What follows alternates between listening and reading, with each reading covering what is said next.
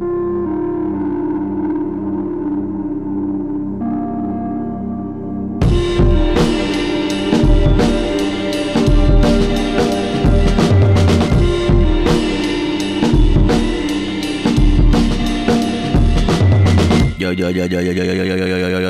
what up? Welcome to another episode of The Light Shed with your boys, Syringe and Bams Money Malone. What's good?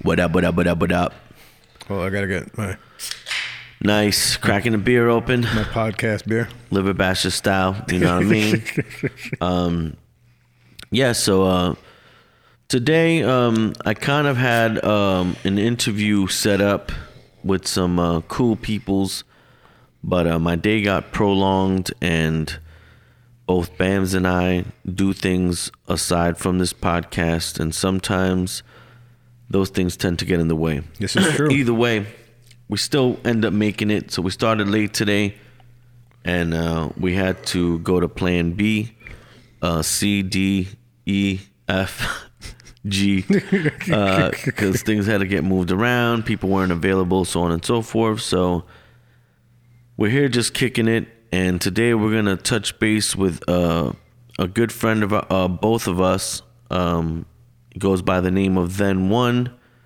He's a pretty cool dude with lots of different talents, but deeply rooted within graffiti.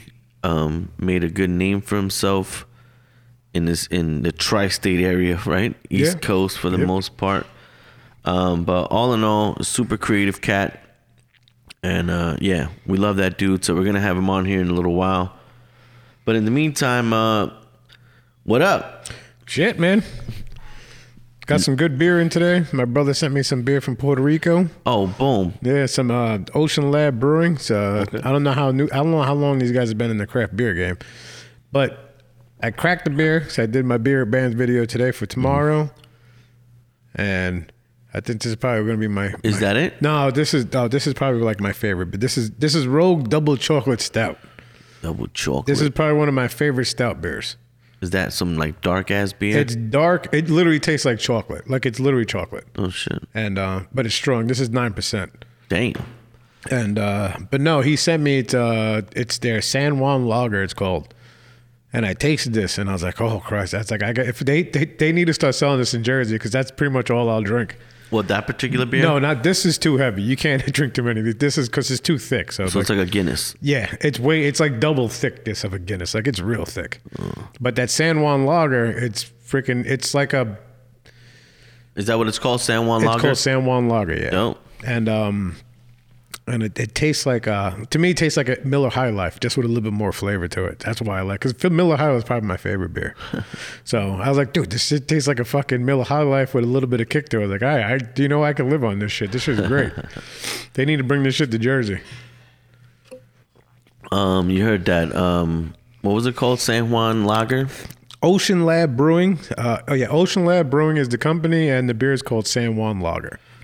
Yo, send us some more San Juan Lager. Yeah. If you want to catch the episode of the beer, it'll be on Beer Bams tomorrow. Mira, hazme favor y mándame usted un 6 de esa cervecita para mi país aquí, para tomarnos. Trying to get some sponsors. Mira, Puerto Rico, mira, dame un segundito. No, I'm just kidding. But yo, all right, no, you put it out, then you eat it. I'm gonna make it happen now. Yeah, they will be a show sponsor. Yo, for real, we could do a Spanish commercial for that,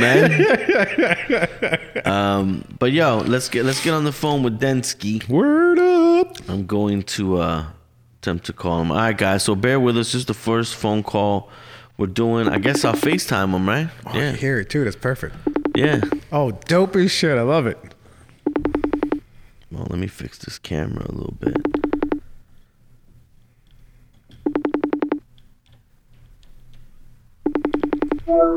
Yo, what up, cat? Oh, look at that. Hold up. Look. This muff say, what up? Hello, gents. How are you doing? Hell yeah, man. I can hear What you up? perfect. That shit sounds clear as shit, too. Yo, listen, I'm just FaceTiming you for the sake of connecting with you. None of this is being recorded. It's just audio. Okay. So yo, my man then one showed up, full on mask and glasses. He had a hood on. Mad covert. No, it's COVID related though. It's not because he's trying to hide his face. No, he was trying to hide his face. That's true, yeah. He thought we were recording video. I'm trying to help him out real quick. Yo, what up, kid? I just wanted to cover my face because I look too beautiful. This fucking guy. Yo, hold on. Let me try to get you speak a little something for me, man. Make an introduction of yourself or something so I can get your audio levels right.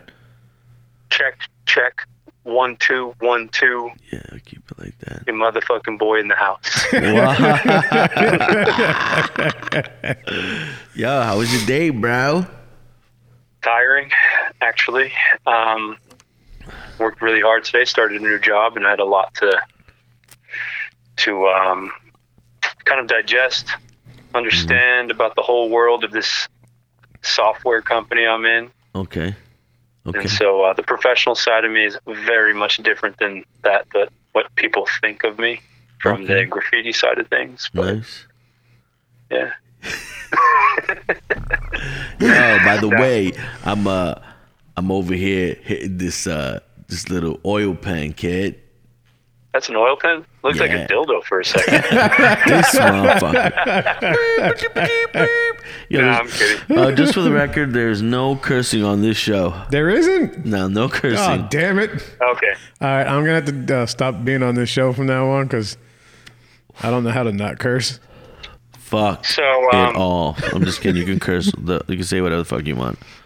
So that's a little THC pen right there. This is an oil pen. No, you had it right. It is dildo. Has THC components within it. It's pretty fun. So what are you guys up to? Chilling, man. Actually, so yeah, this is the first time we're testing the phone recording capabilities of the thing that Bam's bought. Dude, the and it mixer. sounds really friggin' good too. Yeah, man. it does sound good. You know what? It's actually, I think next time I'll even do it without doing because I feel like the FaceTime kind of throws it off. When you were talking in the hallway, I think if you know, because you're just hearing the audio, it's easier to communicate, I think. But other than that, I mean, everything's on point. But yeah, now we just wanted to touch base with you, man. So this thing is recording you right now, and we figured, you know, let's just interview the guy while you know, we got you on here. Also because we had nothing else to talk about. Look at this. Sounds good. Yeah, how'd you do that? That's dope as hell. Technology. That's what I should guy. use. I don't even need a mask. Yeah, that shit is sick. Look, he's a shark now. So yeah, my man's over here transforming into now. No, don't do that. It's a pig. Robots. He's over here fucking around and That shit. shit is sick, bro. But yo, yeah, we wanted to touch base with you, yo. Lately on here, we've been just talking creative talk, you know, cameras that we use, things that inspire us to go, kind of step out and do shit. Okay. You know, and we figured we'd get you on here since you're an artist and just kind of shoot the shit. Yeah. You know, speaking of tools that inspire me, I just got an iPad Air. Nice. And I got that app Procreate for it. Mm-hmm. Amazing. I mean, the stuff that you can create in that thing is just great. The only downside I'm finding now is just the exporting. It doesn't export vector graphics, and that's kind of a bummer. Wait, But what is Procreate? Is it what it like Photoshop and stuff like that? That's the thing that It's Manny a- uses. Oh, Yeah, it's a drawing. Okay. It's a drawing app for iPads that basically enables you to swap through like pretty big brush libraries, and other people. It's kind of like an open API. People get to create their own plugins and brushes and textures. It's really word, cool hell the yeah. amount of stuff you can create. But Okay. I'm just touching the tip of the iceberg with it, creating some graphics for some motorcycle shops out here.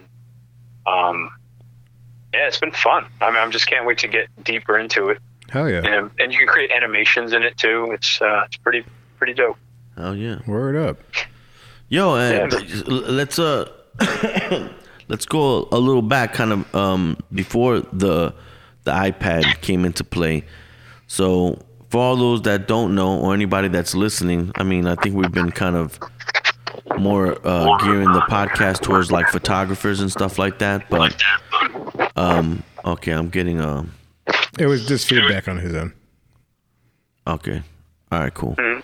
But we've been basically just talking more about photography and stuff. So I'm pretty sure a lot of people that are going to be listening will be here based on photography and the stuff that me and Bams do. But so let's introduce more of like who you are and you know, what you do. All right. So, as Chris and Chris here know me as who I am in real life, you know, I've gone through my moniker Then One for a long time, Mm-hmm. and that kind of paved the way for my artwork and like laying down the foundation for being creative. Mm-hmm. And I've kind of transitioned, or I should say, worked in parallel with becoming a designer, specifically graphic design. Worked my way into product design, which is a focus on apps, websites, software. And all alongside of that, I've always loved shooting photography. I actually have a 35 millimeter Canon AE1 that I picked up when I was about 16. So that was probably around the mid 90s, early 90s, something like that. That puts me up there. Yeah, I mean, it's always been a medium that I've loved, and I'm a novice at shooting photography, but shooting on film has always been a great thing. And in my adult life, I've taken it on with me to all the trips I've taken, and now being, I think, like 7 years into riding motorcycles, I've taken that camera to Sturgis, shot pictures at Sturgis, Montana, Idaho, road trips, California, here and there. Wow. And one of the things I really, really, really love is just the excitement of getting home and getting that film developed, and just the anticipation of what came out, what didn't. And it really brings me back to the first few days when I started doing graffiti and documenting it in Jersey City. You know, there was that anticipation of getting the film developed at, say, CVS or Walgreens or Duane Reade, and carrying that all the way up to today. I only rediscovered my camera and got it rebuilt a few years ago. And so I'm reinvigorated this old kind of passion for shooting on film. Oh, shout out to that spot too. That the spot that you actually get your camera. 'Cause I went on their website. They have a bunch of. That's a Blue Moon Camera in Portland, Oregon. Yeah, those guys. That place is amazing for vintage cameras. And what, they repaired your AE1? They basically did a once over. My mirror was broken. There was a broken, I should say, or a solder that cracked somewhere in the camera that caused the mirror to stop moving. And so they did a once over, cleaned out the camera, fixed the solders, brought it back up to speed, so it operated like brand new again. And I don't think I even paid more than $7,500 for that. No, their prices are really good. You know, it's funny. I'm just gonna say, since I know you as, you know, more of like an artist and a graphic designer, I often forget that, you know, you are nasty with a camera. You got skills with a camera. You have a good eye for pictures. You know, it's interesting. I really appreciate that. Not for sure, right? He does, right? He has a good eye for a lot of shots that he did. What's it called? I know a lot of shots he even posts like on the, he shares on the family stuff. It's his shots are really, really good. Yeah, like the contrast is good, just the way the lighting is and everything. It's literally, you can tell like that. They're not like stage shots, but you could tell like that. All right, you feel the moment when you see the picture. You feel like, all right, I feel like I'm there by just seeing everything. Oh yeah. Actually, you know, to that point, to what Chris is saying right now, Bams. It's funny because when I took a photography class in college when I went to school in Brooklyn, and it was 35 millimeter black and white. You developed your own film in the dark room. You printed your own film. Like it was really great. Mm-hmm. And one of my focuses was shooting people in their elements. The what do you call that? Candid shots. Yep. And so I would sit in New York on Greenwich Ave every day after class for like 3 hours, eating a slice of pizza, drinking a soda, sitting on this one specific bench, waiting for that right person to walk by.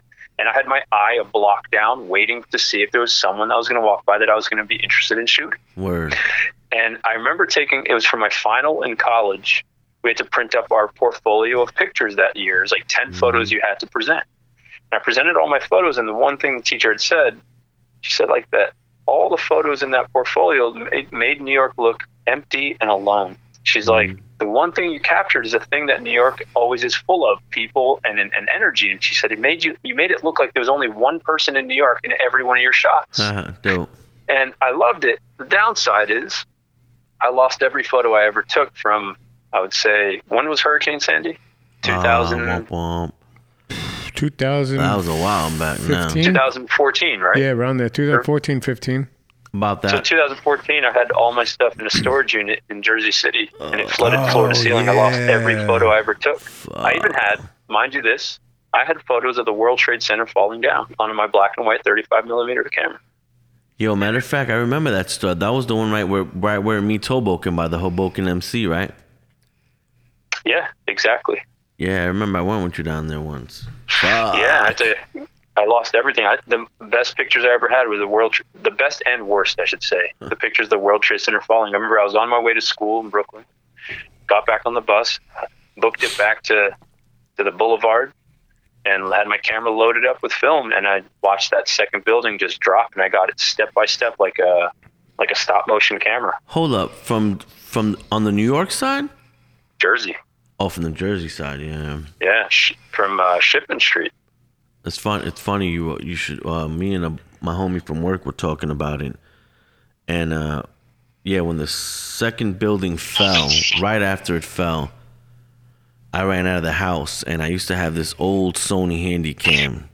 It was like the only camera I had at the time, and we went down there, and we filmed the water as the smoke was coming across the river. You could still see the debris and all that shit kind of coming on the Hudson, and I have video of it. And I also got video of Hoboken when they were pulling people out of the trains and like fucking, they came out looking like mud people and shit. But I got that stuff on video, and I converted it into my computer way back when on this old PC, and I had this old ass fucking hard drive, and instead of a flood killing my shit, I wind up plugging it into a Mac computer, and I formatted it. Yo, I mean, literally that stuff was on there. Old photos that I had scanned in. Some of my first, like, what I tell people was like me shooting street photography without knowing I was doing street photography as like a young ass kid, like 15 years old. But that I scanned when I got older, and then I digitized all my old like VHS videos and shit. Word. And literally that, along with, I want to say, the first almost full year of Elementary were lost in that format. Wait, do you still have the hard drive? I still have the hard drive. Have you formatted it again? No. You want to give it to me? You think you can pull shit from there? It's a good possibility. If you haven't formatted it again, I probably can. I did all that one time, and I figured it was wiped. I kept plugging in. I wouldn't see shit. I could probably get something off of it. Well, I could try. Well, there you go. I'm bringing that shit here stat. My bad. I just figured I'd bring that up. It doesn't hurt to try. So yeah, that sucks, Matt, that your shit got wiped away. But yeah, but you know what I realized? It's like, at the end of the day, it's all in my head, and I can't be buried with it. I mean, technically, I probably could have, but it's not going to serve me any good. So I just realized, like, you know, it's time to start like that new adventure, create more memories, not live off the past, and just keep driving forward. No, hell yeah. Word up. Yo, when was the last time my boy painted? I don't even remember. I painted, the last time I painted was with this guy named Wright from CBS. Oh, word. Yeah, hell yeah. Right. Yeah, he hooked me up on a few spots, and just a good all-around guy. But yeah, I mean, you know, with 2 kids, a full-fledged career, remodeling a house, moving to a new city, you know, trying to make buckets of money. Word, yeah, buckets of money. Word. Yo, but not for nothing. I will say, my man Then One is one of those guys that he may not paint for 4 years, and then he comes out and his shit is just as clean as it ever was. Just like, yo, how the fuck you do that? There's like there's like this weird part of your brain, right? That after enough times, it's like a muscle memory. It just becomes autonomous, right? The downside is the problem that you lose. The thing you lose is the momentum to really bend and form your letters in a very innovative way. Right. And I think the problem is if you take a break and then all you're doing is looking at influence from other people, you start to lose your roots. You start to forget where your style left off. Yeah, and you have that bleed over from other people influencing your brain. Yeah, and I think it's one of the most important things. And, here's one of the issues I have with just like graffiti in general and whatnot. It's the idea that, the idea of falling off, or, what people think of people who don't necessarily paint all the time. The creative process is unique to an individual, and sometimes it manifests itself in different ways. Right? So I think in some ways, when you kind of transition from one thing you've done your whole life in a very similar way every time, right? Same medium, let's say, that can get tiring. And when you explore a new medium and you have a newfound, I should say, passion for creating, sometimes, it takes away from that thing. It's like having a favorite child, if you could even picture having one, right? Or I should say a new hobby, or anything that's going to take your focus completely. My thing is, I think as long as if you're a creative person and you're still in your capacity creating with another medium, I think the people that are going to be concerned about where you left off on whatever medium they were hyped on that you were using, they're expecting that same thing from you. And it's unfortunate because the reality is that we're not one-faceted, right? We all have so many different passions and creative outlets. The issue is, I think, in a lot of forms, people dedicate themselves to one because it's hard to really have that cold start problem and start something new and have to learn it all over again. And I would say, watching both you, Chris, and Bams, both of you guys take on multiple different things, from Chris jumping into photography from everything else he already knew. And Chris, you jumping into graffiti after filming it for some time. And both of you guys have become, I would say, masters of your own craft, and there's not a lot of people that could jump like that into something new and actually try and master it. And I think that says a lot about someone's persistence, dedication, energy level for their own creativity. And I feel like in some degree, like me not painting graffiti every week or month or say a couple times a year at best sometimes, only because priorities have shifted in both my responsibilities at home, my responsibilities towards a career I've forged over 20 some odd years, but also that creativity is not gone. My passion for creating is not gone. I've just transitioned it into other outlets. No, for sure. You channel it into a different area. Not only that, but realistically, so like people's experiences with graffiti, photography, whatever, it's all different, and like for me, it's sad when you see someone that was really good at something and then they just completely burn out into I'm just a regular family guy now, and I don't have time to do anything like at all. But someone like yourself, Bams, myself, and many people that I know evolve into other shit. And the creative energy and the person that you were as a graffiti writer hasn't changed in you becoming a graphic designer. It's just the medium it has changed. And if I would say all it's done is it's added. It's like if you have an arsenal of, say, caps for spraying. You've got your thin caps, fat caps, mediums, Astros, all these different types of caps. Or if you're a painter and you've got fan brushes, bristle brushes, chisel brushes, all this is expanding your tool set. Exactly. Right? You add a new tool to the toolbox. That's right. And if I feel comfortable with one that I'm not going to lose it, I don't worry about the frequency in which I create using that medium. What I would be more concerned with is me not creating at all. Word. Hell yeah. That's where I would find myself very depressed. Probably alcoholism, a lot of marijuana. I'd probably find myself eating a lot of hot wings and some frozen pizza. Now, mind you, I also do this while I'm creating and I'm happy. So I don't know if you'd be able to tell.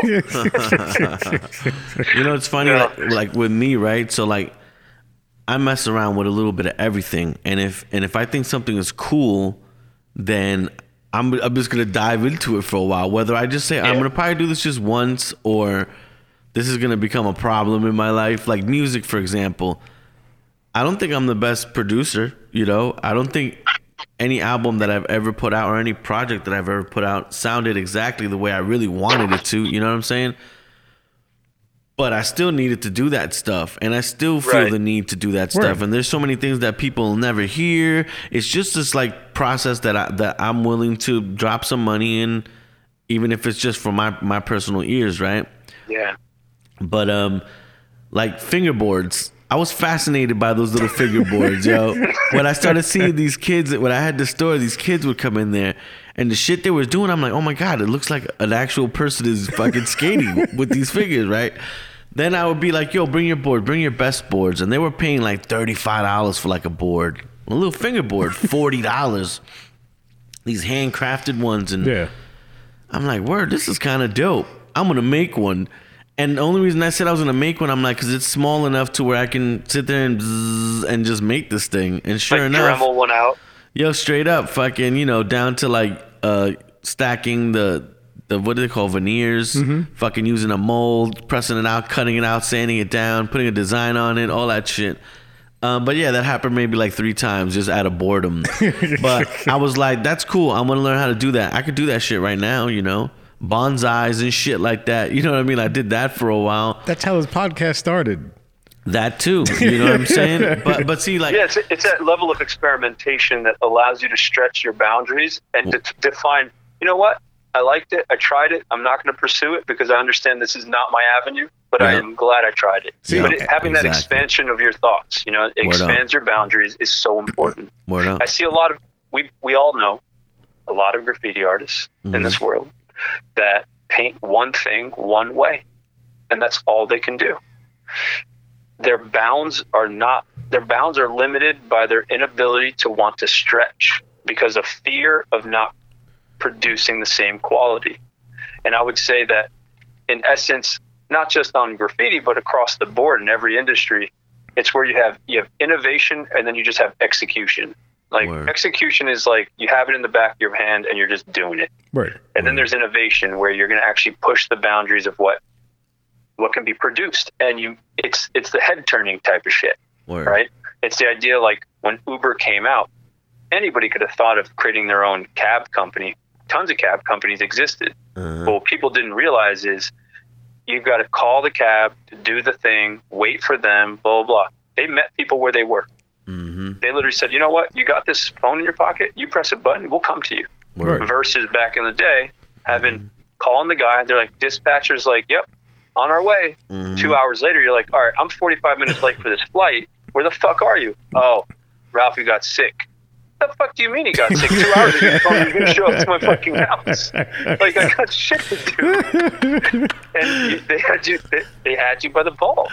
Because Ralphie got sick. What the fuck do you mean Ralphie got sick? I can't even tell you. I'm not going to blow up this cab company because I'm sure they're already suffering as a result of Uber. But there was one in Union City. They're out of business. Let me tell you. They're out of business. They went out of business. I already know who you're talking about. They went out of business. General Hillside Taxi. Yep, they went under like 2 years ago. Did I ever tell you guys? Did I ever tell you that when I was a kid, I used to go to school in New York City, that I used to have a cab that would take me into the city because we had no other way of getting in the city. I was too young. So they had one taxi cab driver who dedicated themselves to driving me and my brother into the city. We didn't have money. Really? They gave us a hookup. Yeah. He'd pick us up from work. This is the shit, though. I remember this as a kid. I think I was like 4 years old. And I remember looking down at the front of the thing. Me and my brother in the back of the cab. We're looking in the front, a passenger side of the cab, and there's a box. All it was really the wheel well. But I remember that guy telling us, hey, man, that's the turbo. And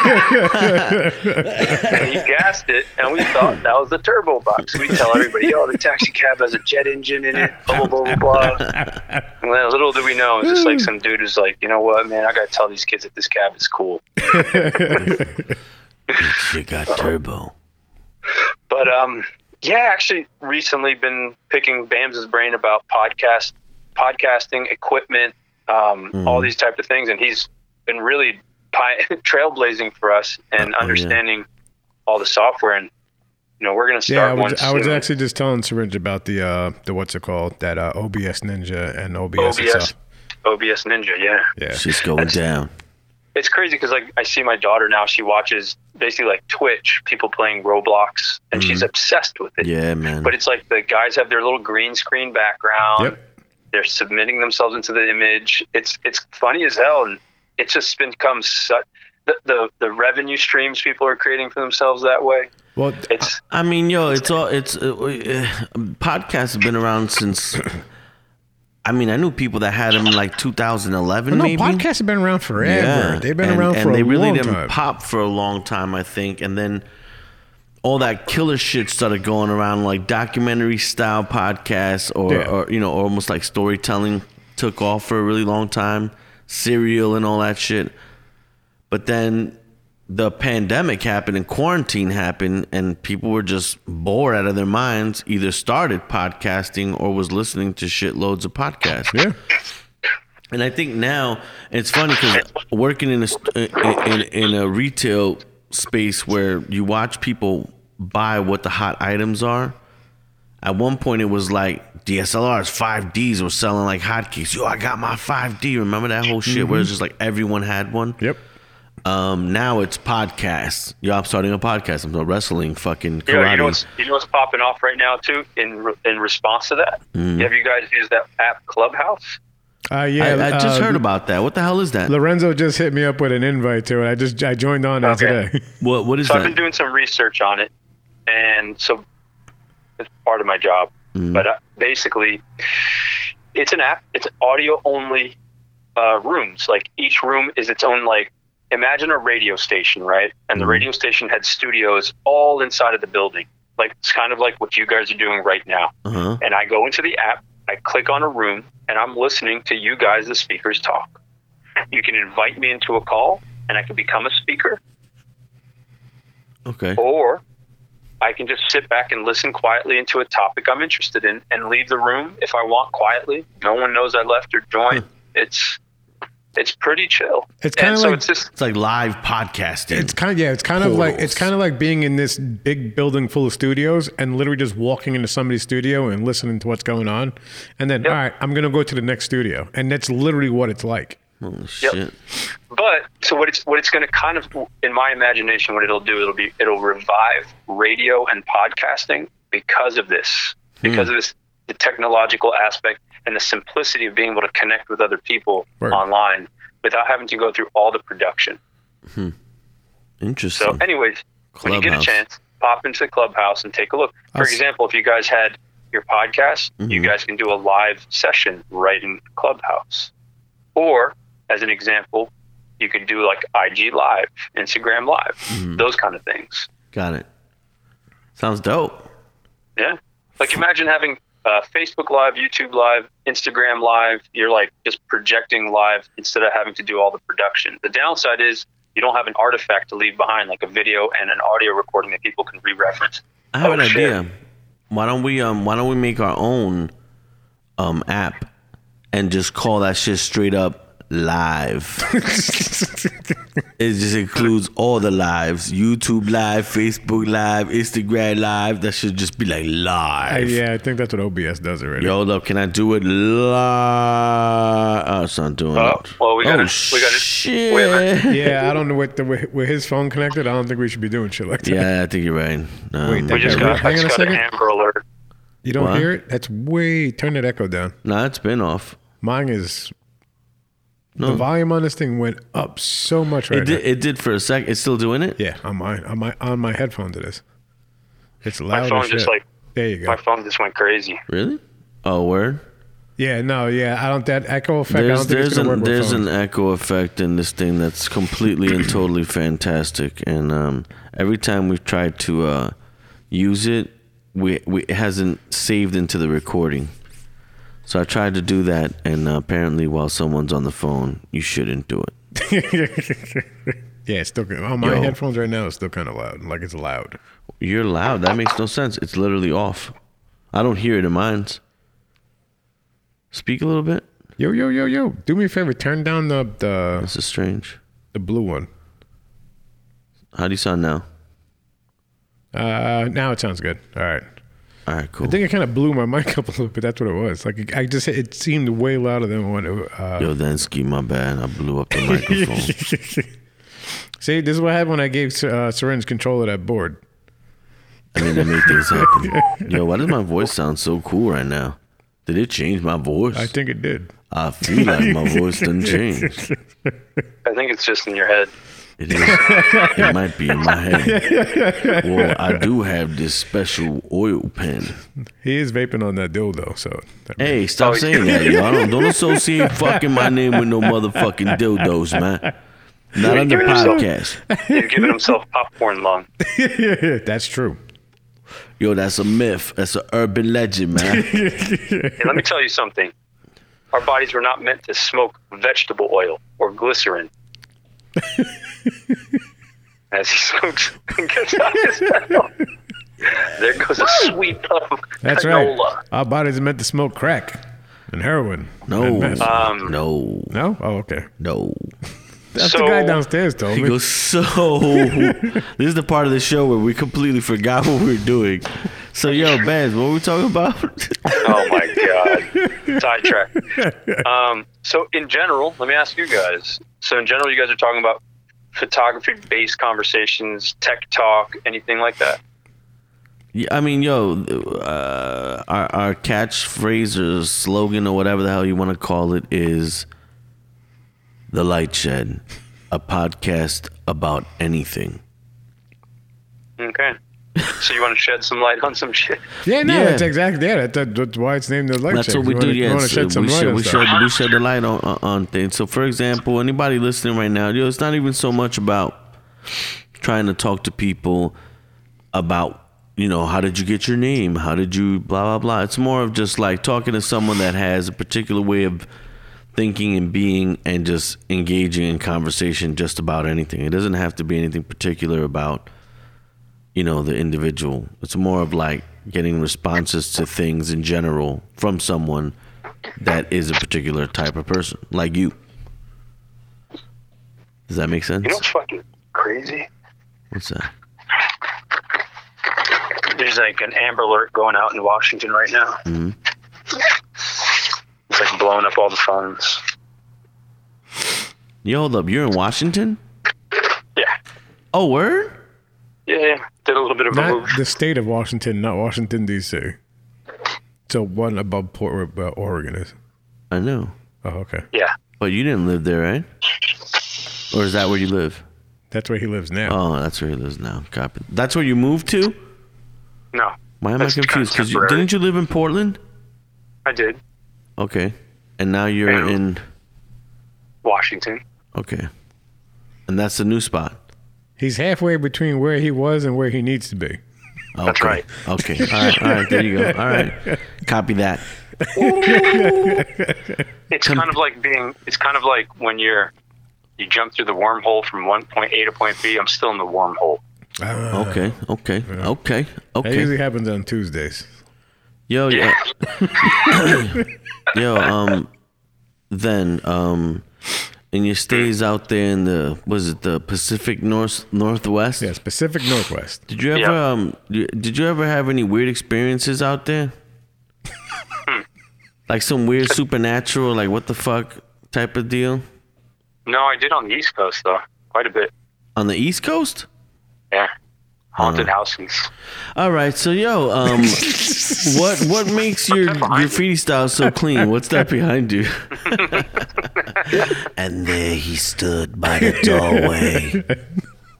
Well, I don't know. You tell me. And then he raised his magic wand.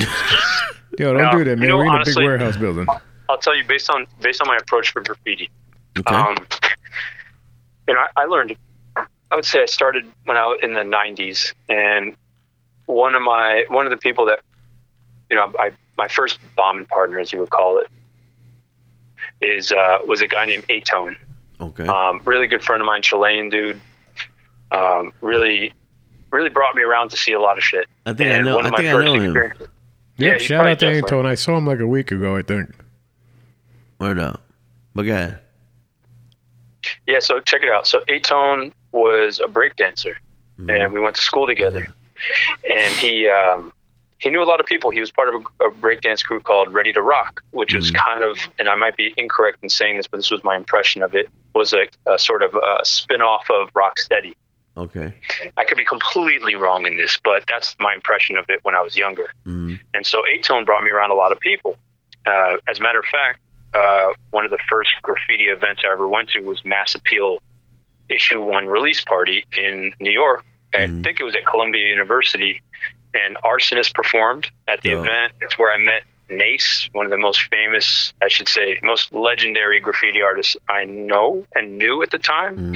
I didn't know him personally, but I got to meet him there along with a number of other people that were flexing. They had the black books out. It was a really interesting event. But one of the things that really defined my graffiti was back then, can control was very, very much like an essential part of being a graffiti artist. You had to be able to write clean lines, and it was about perfection. And so that was the I should say the era I came from.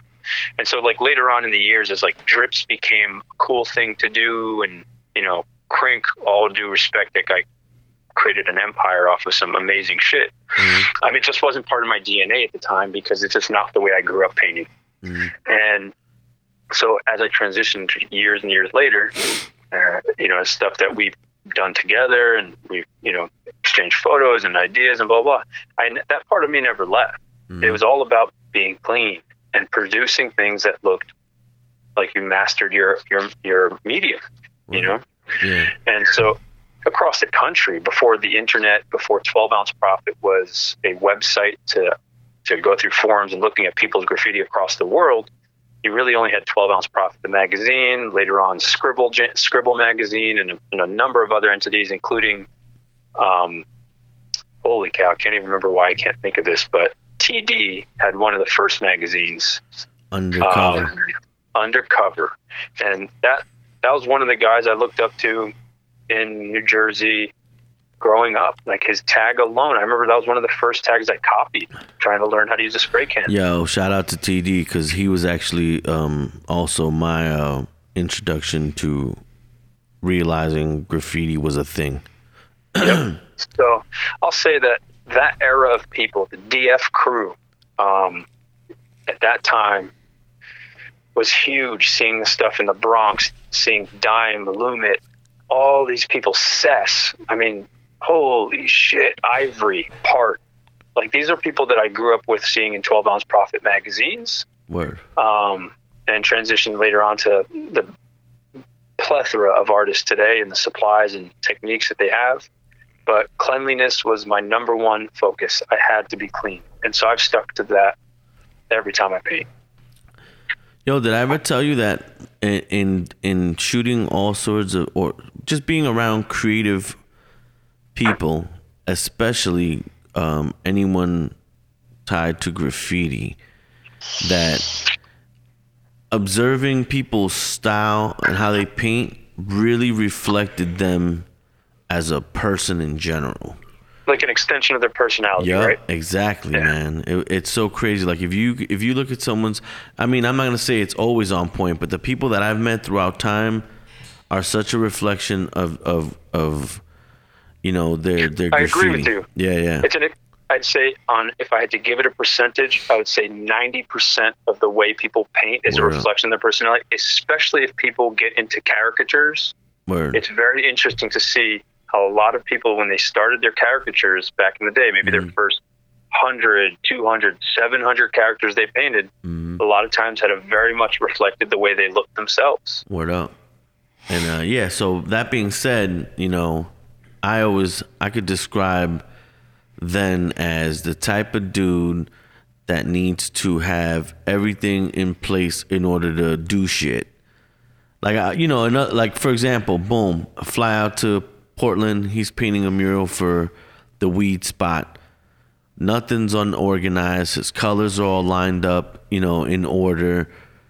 And he's very neat in his process, and shit comes out fucking neat. You can't deny that one of his main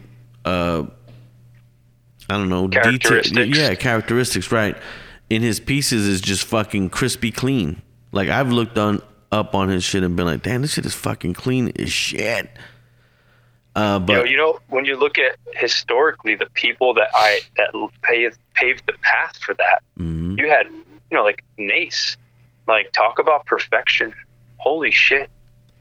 You talk about people who, when they really applied themselves, you got guys like Ewok. Word. You know, East Coast Ewok. I mean, I remember we went to the same school in Brooklyn, and seeing some of his work, just being amazed, or some of the guys he was in the early crew with back then, and the work they were producing was amazing. And I would say, like, now you got like guys like, you got Rhyme, you got, you know, legends like Revoke, and the people that influenced them. All those generations didn't come around sloppy. It was like, you come correct or don't come at all. Word up. And shit, man, when you have those kind of people to lead the way, and you're not jumping in generations later where slop was slop and people followed slop, Word. you have a certain work ethic that you have to uphold to be considered and be respected in a way. I mean, shit. I mean, part of the reason why I think I was so shy with trying to even paint with a spray paint can was because I had this crazy ill respect for people that put themselves out. You know what I mean? Like, for me, it was like, people would be like, you write graffiti, and I'd be like, no. You know, even though you might catch the occasional tag, you know, you're always writing on shit, you're slapping up stickers, whatever the case may be, I would feel uncomfortable when people would approach me like that. So I'd be like, I would tell people I'm an artist that dabbles in graffiti. You know what I'm saying? Like, I never felt like you a graffiti writer. That's something like I would have a hard time being like, nah, I don't feel like I am. I mean, but know? that could go with anything though, because I'm not a videographer by any means. Yeah, but I guess what I'm trying to say is, like, I know my place within it as far as like what I bring to that table. You know what I'm saying? My thought process is the same. That's like, for example, Nace, right? Nace is a legend. I know that. I've seen his stuff. But did I ever dissect it the way, I mean, did I respond to it the way, let's say, Matt is talking about how he responded to it and how clean he was, and actually being right up on that shit, like, oh man, how'd he do that? You know, I can't say that I had that experience. I didn't. And I don't know. I'm weird. We've talked about this here on the podcast, where I feel like I don't retain shit. Sometimes I just don't retain people's names. You know, it's fucked up, but it's just the way my brain is. I think part of it is like we retain things that really made an impact. Word. Right? And that's unfortunately, it's not always an offense to people. Sometimes we just have a lot of things stewing in our brains. But the reality is, people who you remember are people who left an impact on you. Word. I mean, but, you know, there's also legend too, you know. I could have never seen an Ace piece ever, which I did, you know. And I'm not saying that I never was like, yo, dude, killed it. It's just, I don't know. My brain didn't function that way. I caught on to falling in love with graffiti way later. You know what I mean? By that time, cats had already been destroying shit. You know, people my age, slightly older or younger, already had been killing shit, and it was undeniably the case. And like, think about, I can remember the first time I was going through Jersey City and saw a C's burner in a hot spot. Word up. And being blown away. Just thinking like, huh? You know what I mean? And yo, but it's some crazy one that really blew my fucking mind was, yo, I used to live off of the boulevard in Jersey City in the Heights, past what's that, 139? Is that 139 off of the boulevard? Yeah. Maybe that's 5 blocks up or whatever. And I'd be driving them streets all the fucking time. I had just gotten a new car. I was younger. I was fucking always, you know, in the neighborhood. And one day I'm coming up 139, about to make a right on the boulevard. And on the left, there used to be a Volkswagen dealership. I remember that. And I think C's, and I want to say Triac maybe? Triacs, yeah. Triacs, right on the boulevard. Nah, right on the boulevard. And it was a blue background. I believe it was yellow letters. But it was like straight up, it was like a straight letter, but it was like a piece. You know what I mean? Like the way they painted it was mad clean. That was unique to C's and them. That's what he But did. here's the thing, right? So I remember being like, how the fuck they must have did that shit like right now? Like I'm always around here. I would have seen this. Like how the fuck? And then I went there It was during right the by day. the entrance to 1 and 9, right? Yeah, exactly. Yeah. Right on the boulevard. I remember that. It was like it was a knee high or a chest high wall. It was a pretty big wall. I mean, I think back then I could have probably like slightly, my arm's length if I reached up. I'm kind of shorter than you, but yeah, I remember it being decent. But I also remember when I went there during the day, I'm like, how the fuck did they do this? And that's the first time that I'm like, these motherfuckers had to be using like a tarp or something. And because the following morning there was gates. The gates that they had blocked off for doing construction or whatever it was were tipped over and laying flat. So I'm guessing maybe them things were up. They could have put a tarp up there, took their time, filled it in real clean. You know what they did? And then boated. I'll tell you what they did. They didn't tell anybody how they did it, and they got away with it. They traveled in like some helicopter. They got dropped off, extended on ropes, and painted some shit that amazed everybody. So we don't need to go into the details of how they did it. So that really was. You know what? There's this one. All right, Jersey Ave and 14th Street, right, where you go up that ramp. If you're going to go with either 139, you're going to go to Kenny Boulevard. There's the overhead signs that say 1 9 Jersey Turnpike. I don't know how this fucking kid did it, but he had to climb up some shit because he put a small little fucking tag on the sign. There's no ladders. There's no fucking walkway up there. Like, I don't know how the fuck this kid got up there. It wasn't even a person. It was an alien. It could have been. It was an alien. It might have been. Who knows? Yo, why you blowing smoke into the phone like that, man? I don't know. I I thought Matt could. He's trying to like. Now your phone's gonna get all high and shit. 420 friendly on this radio Oh my station. god! Imagine your Legalize. phone started getting wavy. Yo, phone's getting wavy, cat. Yo, did you pause the phone or something? When? Right now, can you see me? Yeah. I can't see you. It says paused. No. Hello. Don't play with you're gonna wind up hanging up on effects. Here we go. This is what you were doing. Effects. Oh god, now you found something new to play with. Something's up with my phone though. Oh! I'm a freaking mouse. Yo, this is sick. A freaking cow. Oh, dope. Dear God. Sorry. Yo, look, my favorite. I'm an owl. Yo, I'm an owl. Anyway. Oh my god, ladies and gentlemen, the effects of vaping. I'm a monkey. Hilarious. How do I close this now? Hold on, now I'm just a fucking monkey all the time. Hold up. Yep, you're a monkey all the time. I done fucked up because I'm not good at this stuff. Oh, there's an X right here. I'm gonna hit that. Yo, I don't know what I did. I can't get my fucking. All right, well, stop playing with it. You're gonna wind up losing the phone call. Nah, the problem is that they're going back to normal. I was looking like a monkey. But yeah, so yeah, man. Yo, Thensky. Yo, you the man, cat. Thank you, I appreciate it. I appreciate you guys. You can sort of the what's it called? the way syringe just like he's on a downslope. He went from being kind of sober to getting really high. And now I'm like, hey yo, Thensky. Yo, I see you soon. I'm multitasking. What are you doing? You know, it's crazy. Yeah, you can't see my video at all, huh? No, it says paused. And there's a little robot figure back there. I could see like a robot head. It got funky. But it's just frozen there. It's pretty weird. My camera controls aren't working. It's alright.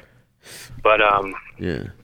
Yeah, I don't know. Just kind of living life, getting through shit. Trying to own my craft. I want to retire. I want you to retire, kid. I want to retire from the corporate world so I could actually continue on pursuing some shit that I want to pursue. I mean, yo, when you're ready, we'll start a parachuting company and Oh, Do man. tandem parachuting with a bunch of people for money. I told you that I was learning how to skydive, right? Oh God. When I was in Oh, no. California, This I was getting my license. Yeah, it's like you're Keanu Reeves in fucking Point Break, bro. And it's like you've been hanging out with Bodie, Cody, Jody, Murby, all those dudes, and Oh man, you're extreme, I think dude. I jumped out of a plane 7 times, and the first time was with 2 instructors, like holding my arm and legs. But I had to fly the parachute in the first time by myself. And I remember when I pulled it, I kept hearing things flap around, and I was just like, "This is it. This is how I'm gonna go." And This is terrible.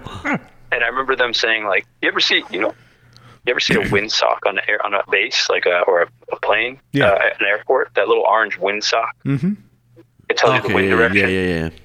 So the only thing they tell you when you're on the ground, it was like a 4-hour class. I was drunk over. I wasn't even hungover. I was drunk over.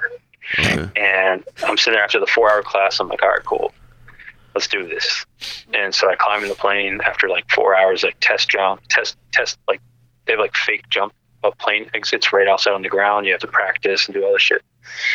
And then you're in a room and they dress you up, and you're looking at the ceiling, and they've got pictures, and it shows 12 pictures, and they tell you one by one, tell me what's going on here. And what you're trying to do is look up and see if there's something wrong with your parachute. Mm-hmm. And, I look at one, I'm like, this one looks good. He's like, yep, this one looks great. Go to the next one, I'm like, it's got like, and don't quote me on the number of strings because I don't remember, but I'd be like, this one has 15 out of 16 strings. I think the string went over the top of the parachute. He's like, what do you do? I was like, all right, you check to see if it's square. The top of the canopy square. You pull on the levers and see if it steers, and if it steers, you take it in. You fly that thing in. He's like, if it doesn't fly, you got to pull it, cut the parachute away with like a lever. You got to pull your emergency chute. I was like, cool. I was like, what happens if that one fails? He goes, well, you just say your prayers because you're going straight to the ground. Oh fuck. I said, all right, cool. So my second jump ever, so I'm with one instructor. We jump out of the plane, and everything seems okay. And I pull my parachute, and the parachute comes out twisted up in a ball. And I look up above my head, and I'm like, what the fuck? What? And I start yelling, what the fuck? And I look at my altimeter, which is on your wrist, tells you how the altitude, and I'm dropping fast. And when you're jumping out of a plane, you're dropping 1,000 feet every second. Oh God. And you're 14,000 feet up, so you have 14 seconds to live. And mind you, the last 3,000 feet you don't really have. They're not yours. That's like ground zero. You have barely a chance to survive. So I remember pulling that parachute and just thinking, what the fuck am I going to do now? So I immediately remembered what they taught me in that class when I looked at the pictures in the ceiling. And they said, if this shit comes out this way, grab the nylon, the 4 nylon straps attached to your body that are keeping you attached to the parachute, spread them apart and kick your legs. I said, kick my legs. All right, cool. So I just started doing it. I was like, if this is the only way I'm going to live, I'm doing this, or I'm killing that parachute and blowing the emergency. Mm-hmm. And so I'm kicking my legs, and I start to spin and spin and spin. I'm like, oh my God. And out of nowhere, I mean, I'm probably doing about 150 miles per hour heading towards the earth, right? Oh my God. The parachute, I spin around, basically untangled it and popped it open. Poof. And I slowed down real hard. And all I could think about at that very moment was like looking up, checking to see if there was any strings over the parachute, whatever.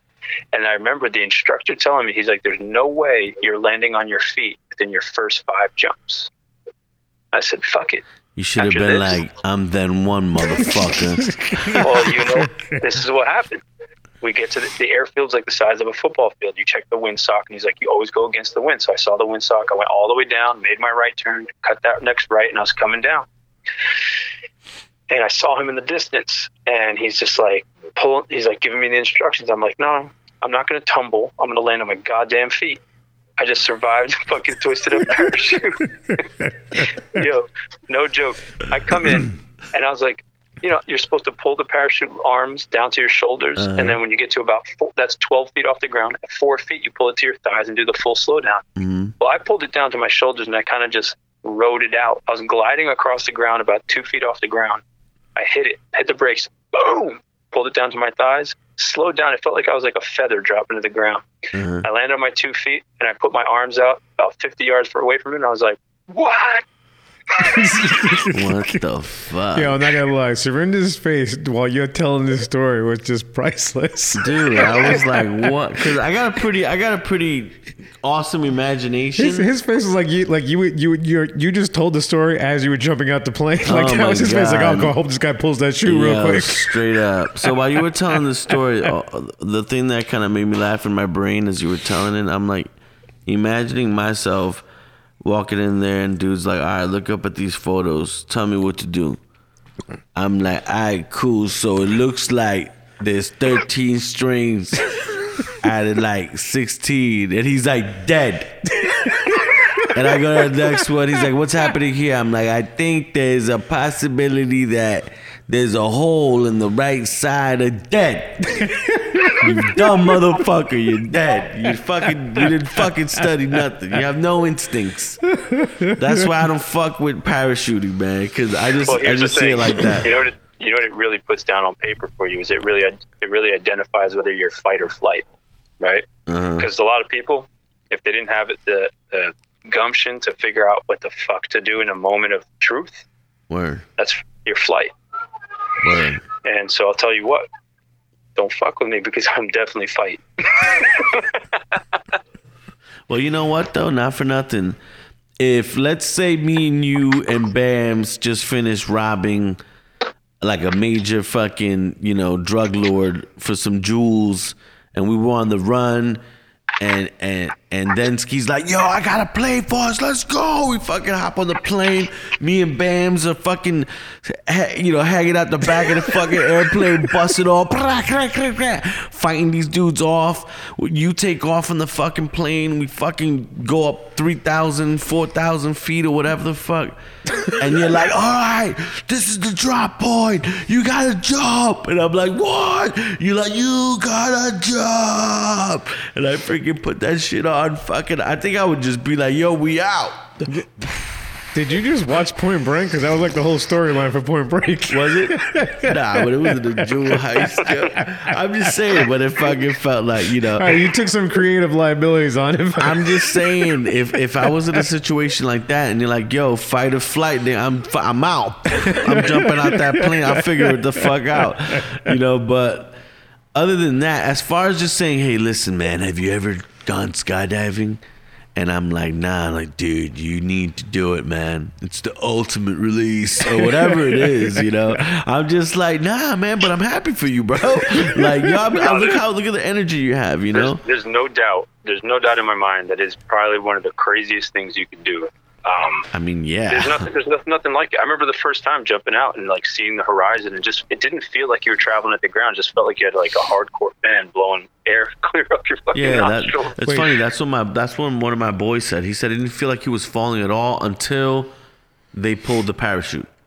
Yeah, and it feels like you're stopping. You're just slowing down, but it's definitely a crazy feeling. I would say if you get a chance to do a tandem jump once in your life, it's worth trying it out. All right, hang on a second. You said you saw the horizon, so what you're saying is the Earth is not flat.